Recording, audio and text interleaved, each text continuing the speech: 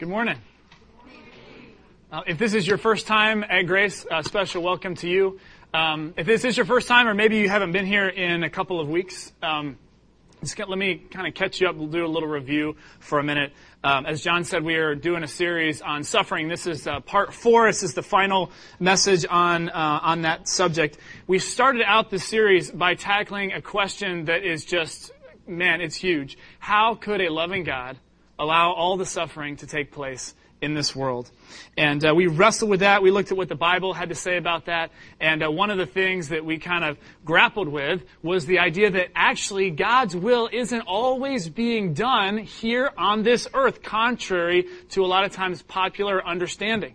But if you look at the Lord's Prayer, and we looked at that here's Jesus praying that the Father's will would be done here on earth as it is being done in heaven. And so we wrestled with that, and probably the most controversial thing we looked at was some scriptures that show us that the devil is actually the one who is in temporary control of this world. And not that in any way diminishes God's omnipotence. He is still all-powerful and ultimately sovereign over heaven. So in the end, everything will be made right.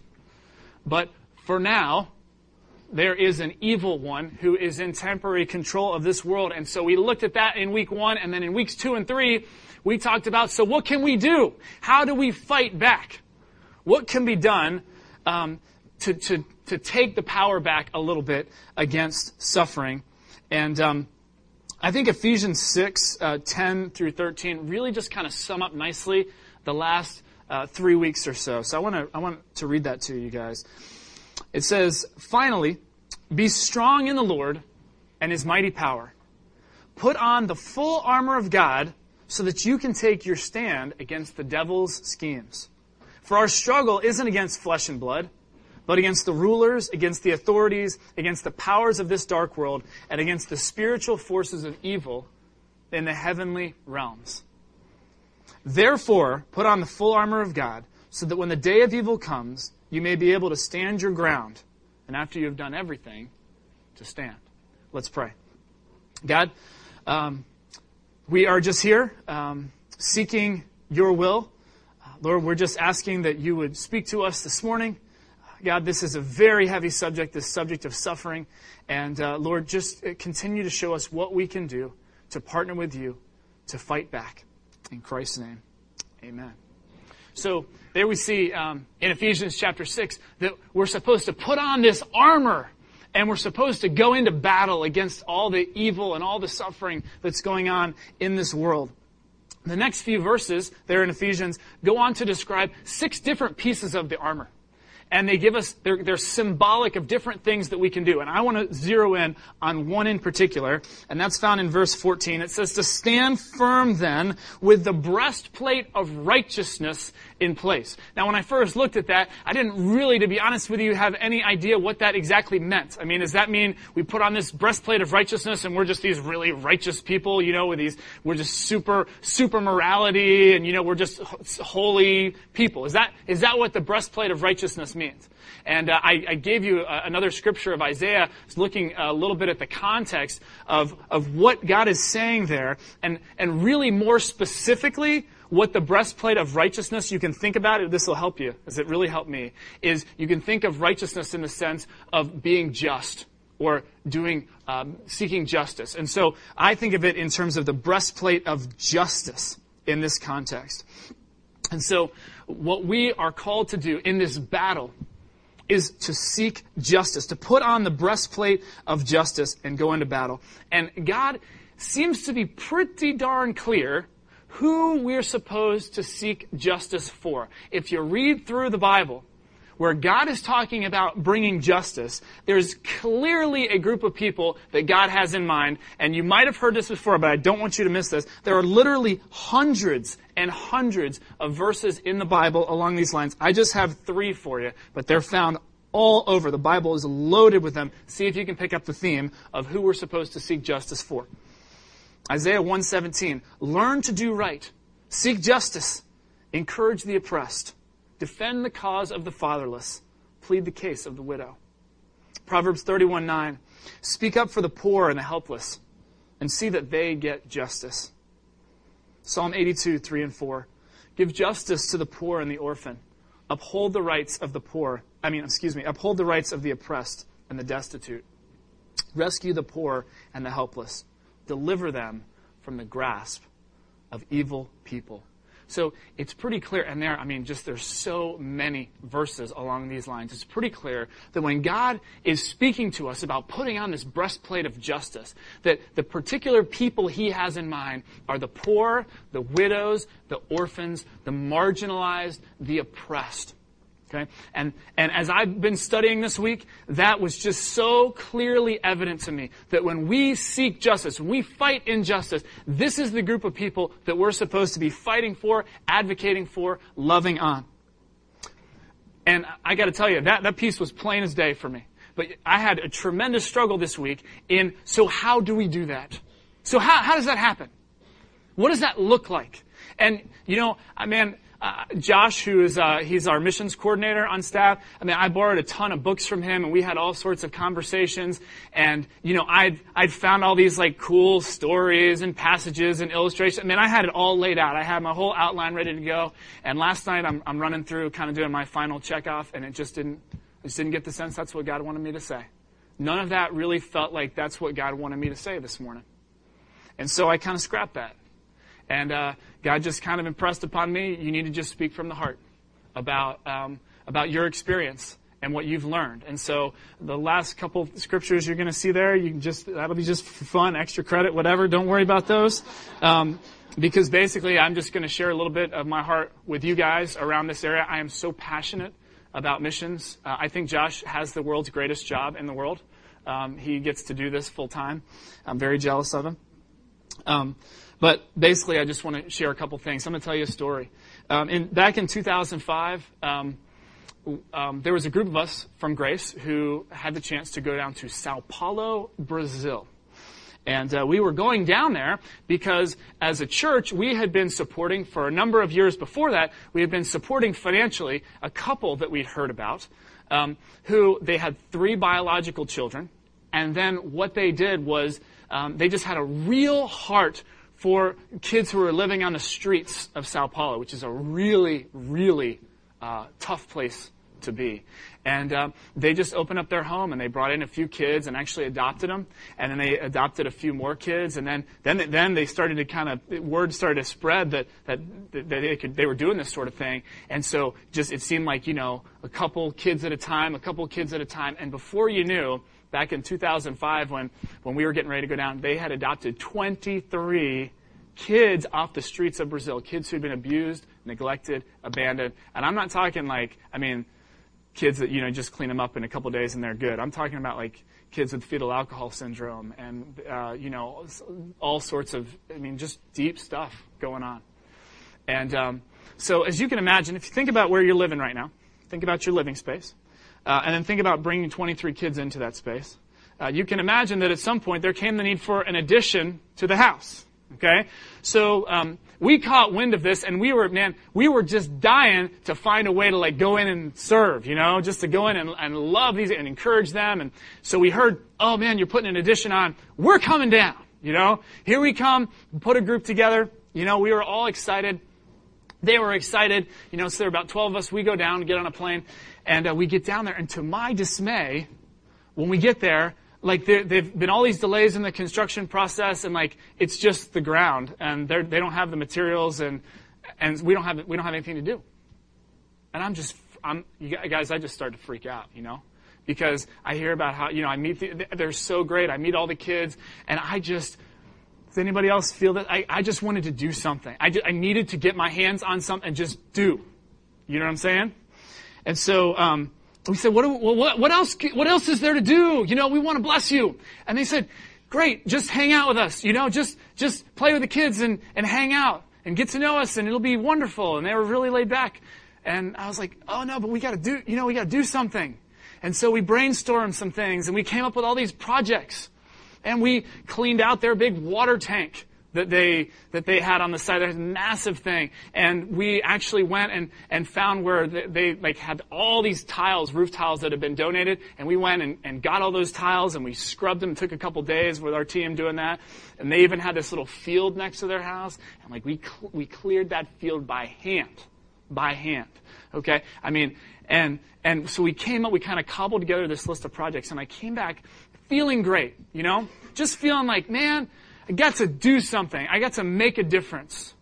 I felt a little bit like in some small way I was fighting that injustice. I was making a difference in the lives of those kids and somehow just giving them a little blessing. And so that was great until the phone rang a few months later. And the phone rings, and it was one of the women from our trip named Kelly.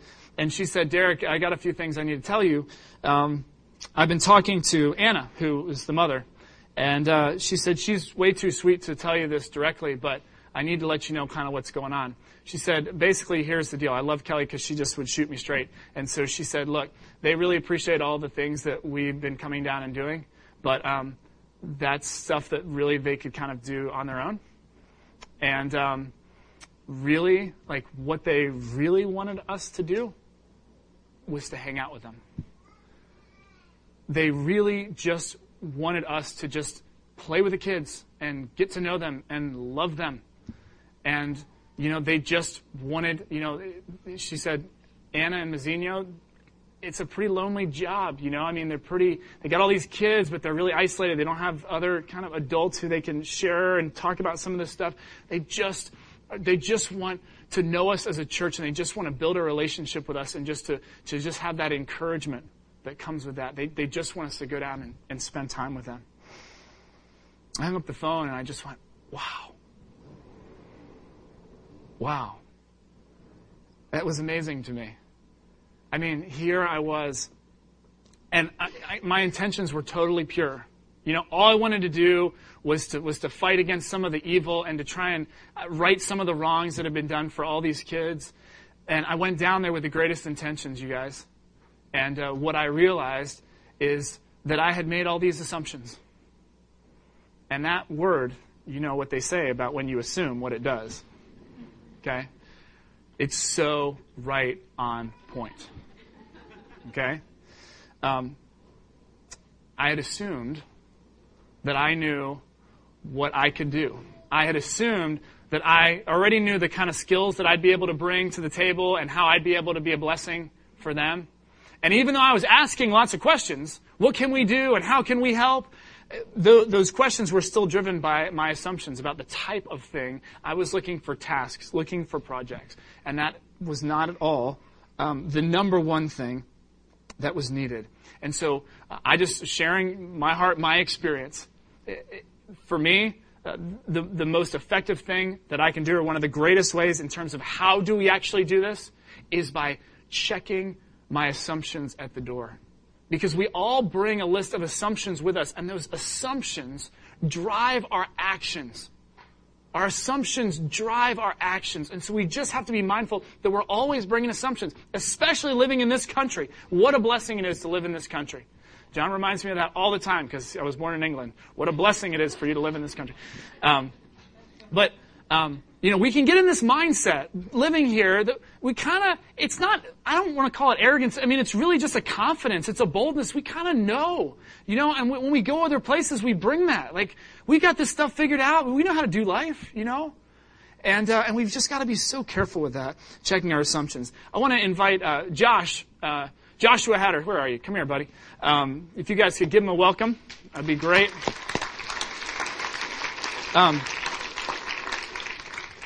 One of the things that I love about Josh is he really helps me and the rest of us to really check our assumptions at the door when it comes to missions. Josh coordinates all of our missions efforts here at Grace, and he just loves to ask questions. In fact, sometimes he can drive you a little crazy because he questions everything. You know what I'm saying?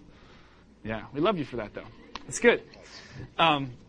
Anyway, Josh is a little sick, so bear with him. Don't get too close to him today. But one of the things that I just think is really powerful is when you take a group down, particularly to try and figure out how we can serve, you do these reconnaissance trips. You have this little thing that you want everyone to be mindful of. Tell us a little bit about what that is. All right. Good morning. So we have these things called L's. We have 5 L's, and 3 of them that we pay a lot of attention to. The first one is listen. Second one is learn, and the third one is love. And then we'll get to the other 2 in a second. And these are more, when we really pay attention to these, are kind of on the recon trips, like the trips we take before we take a big group down. And the purpose of it is so we don't do this assumption thing, which we are really good at, especially myself. But the listening part is crucial, because we've gone down there in the past and, we've built homes and we've built a school and we're like, oh, they're loving this, just because we think that they're loving it. And then at one point, I started asking questions, and they're like, the school's great. We don't have clean water. We don't have drinking water. And the school's great, and we don't have drinking water, and we don't know anything about nutrition or hygiene. We know we're feeding our kids the wrong stuff, but we don't know what we're supposed to feed them. And so that was a huge kind of a turning point, at least for me. I was like, wow, we've got this thing, here I have been assuming that we're kind of doing the right thing. So there's a great, if you just open your ears a little bit and you start to learn and listen and learn, and then love. And then one of the other things that we didn't talk about this morning, but especially on this last trip we were down there with there's down in Mexico. Down in Mexico, yeah. Yes, thank you. Sorry, NyQuil. I didn't have DayQuil. We don't recommend that.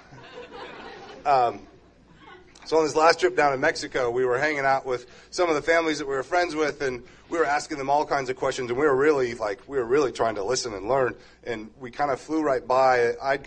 It's in Spanish, and so I speak a little bit. There was a couple girls with us that spoke really good Spanish, and they're just going back and forth. But what I started to pick up on was that when the people in Mexico would ask us questions about our lives, we'd give them this really quick, brief answer, and then we'd go right back into kind of grilling them about their lives. And we were totally missing the mark on, they actually wanted to know about us. And we didn't, that's another assumption that we just want to hear about, but they want to know us, and they want to be kind of on an equal playing field. And that's kind of where the loving comes involved, is when you take we have this assumption that should be all about them, but then it ultimately comes back to be a little bit about us. Yeah, no, you're so right.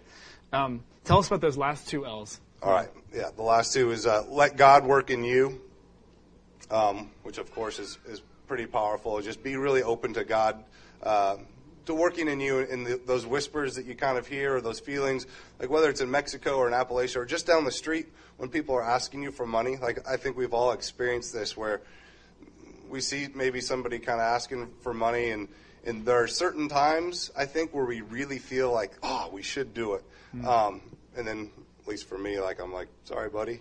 But just really letting God speak to us. I can go on about that topic, but just really paying attention and letting God work through you. And the last one is letting yourselves receive. I'm sorry. We have a really hard time receiving in the U.S. I think we do. At least I do. Whether it's from friends or family who are trying to help us out, and then especially when we go on these trips and we go into impoverished areas, you take away power. You take away a lot of things like self-worth and value from people when you don't accept things that they are trying to give to us. And giving is such a powerful thing.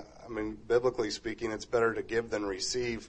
And if we're not letting other people give to us, then we're just chopping that off, and I think that's a no-no.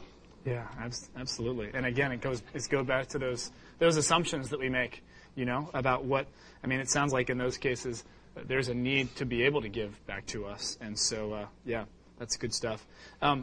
So when you, I love kind of when you take groups down and they do have a task, when there is a set task to build a school, or there's a certain defined project. I love how you kind of, the night before, the morning of, how you kind of make sure that priorities are in line. You talked about the most important thing that we'll do. Could you kind of leave us with that as a parting shot? Sure.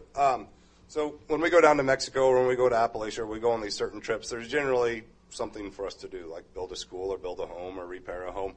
And I try to continually stress leading up to the trip, and the entire time that we're there, that task, whatever that task is, whether it's the school, the house, whatever, is a far distant second priority to the first priority, which is getting to know, learning, and loving and listening on the people that were around there. If we're so focused on our number 2 project, then we totally cut out the relationships that and the people that we should be loving on and sharing God's love with.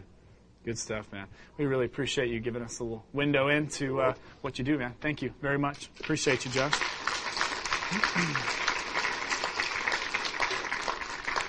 We are really fortunate to have Josh on staff and just really helping us to stay focused and to check our assumptions and to challenge us. If you've never done a missions type of experience at Grace, I really encourage you to do it. One of the things that when Josh and I were talking, and I asked him what was so encouraging to you, what's been most encouraging to you about since you've come on staff, and he said, it's that everyone's so eager to jump in, but it's also that they're willing to kind of go a little deeper and ask those tough questions and wrestle with, are we being as effective as possible? Are we really meeting those deeper needs?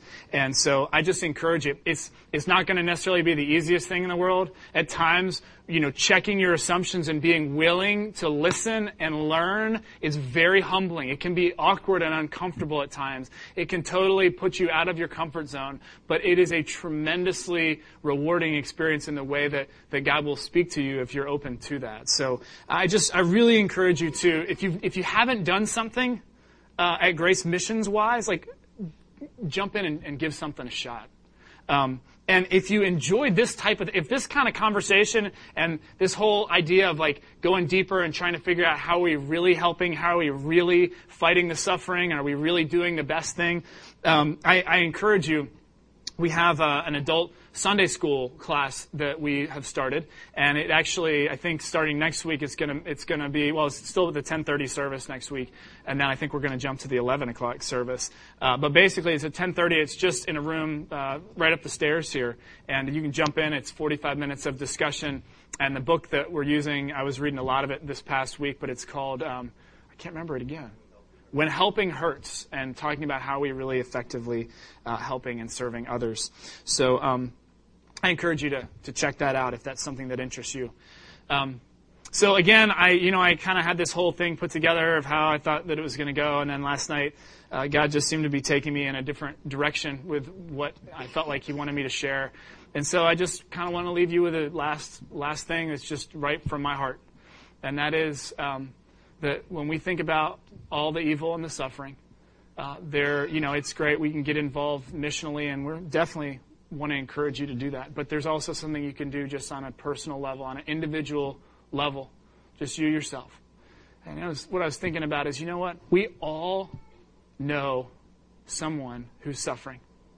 We all have someone in our lives who's just going through it right now, who's just absolutely in the trenches, in battle. And I'll just tell you for myself, sometimes those people that are really in the trenches, they're not the easiest people for me to want to reach out to. It's not always convenient. It's not always exciting. It might be a little bit draining or whatever. But God clearly tells us in His Word that we're supposed to seek justice for the poor, the widow, the orphan among us. Those who are suffering, those who are hurting, we're supposed to go and love them. And so what I want to encourage you this morning is to think about, who is that person in your life? Who's that person? We all have someone who's just going through it right now. How could you bless them today? How could you just encourage them? How could you love them? And maybe you take those first 3 L's with you, in your mind.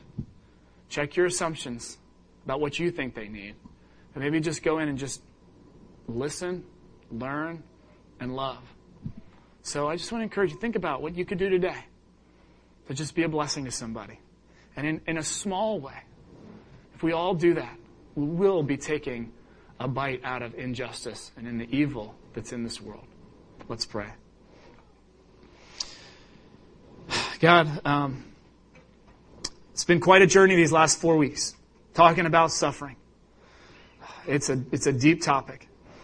Lord, I just pray you'd help us all to see clearly ways that we could be involved in the fight against suffering and evil and injustice. Show us the steps we can take and give us the wisdom and the humility to go about it the right way. In Christ's name, amen.